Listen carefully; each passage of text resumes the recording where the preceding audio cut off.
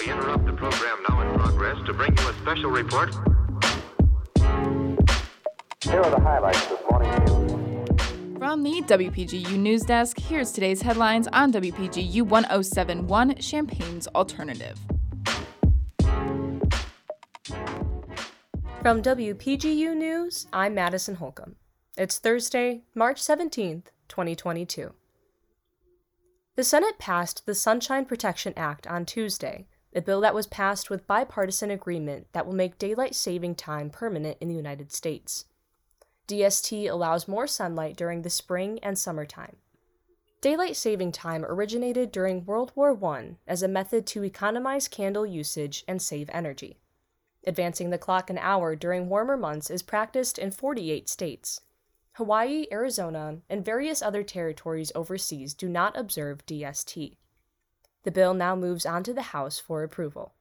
If passed, the bill would begin November 2023 to allow sufficient time for adjustments, such as through airlines and travel industries. The Illinois Board of Education approved Illinois State University's College of Engineering, which will start accepting students in the fall of 2025. ISU's college is now the 7th four-year public university engineering program in the state out of the 12 four-year public colleges in Illinois.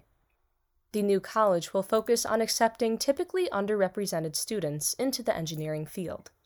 Their plans to do this include recruiting a diverse cohort of students, offering financial aid, and a residential living and learning community.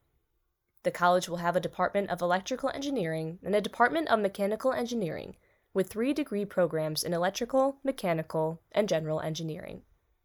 ISU plans to accept 130 students into their first class, increasing that number to 520 students by their 4th year.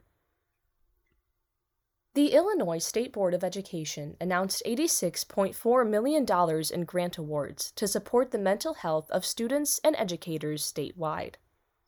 The community partnership grants will form collaborations between school districts and community organizations to help alleviate the traumas students and educators faced during the pandemic.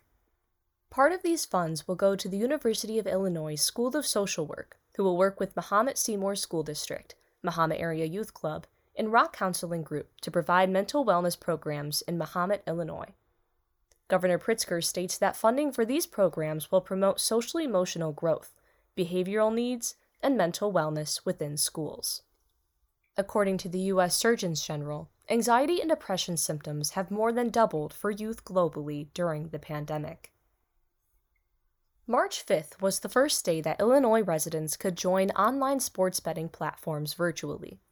Previously, Illinoisans were required to come to a physical sportsbook location in order to register to participate in online sports betting.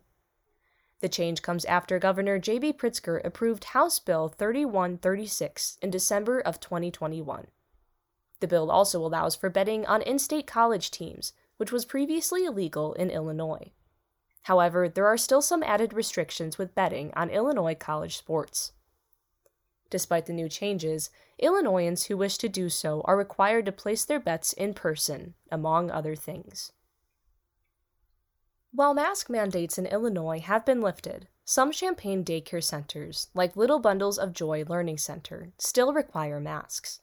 A rise in respiratory virus cases were seen last year when the masking guidelines were lifted.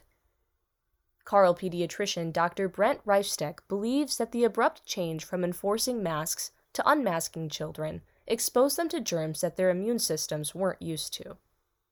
Now, Carle doctors hope to prevent the spread of viruses in children with the help of mask mandates. Contributing reporting for this newscast was provided by Natalie Murillo, Ann McEwen, Daniel Villarreal, Laszlo Toth, and Tara Mobasher. Our political editor is Jane Knight.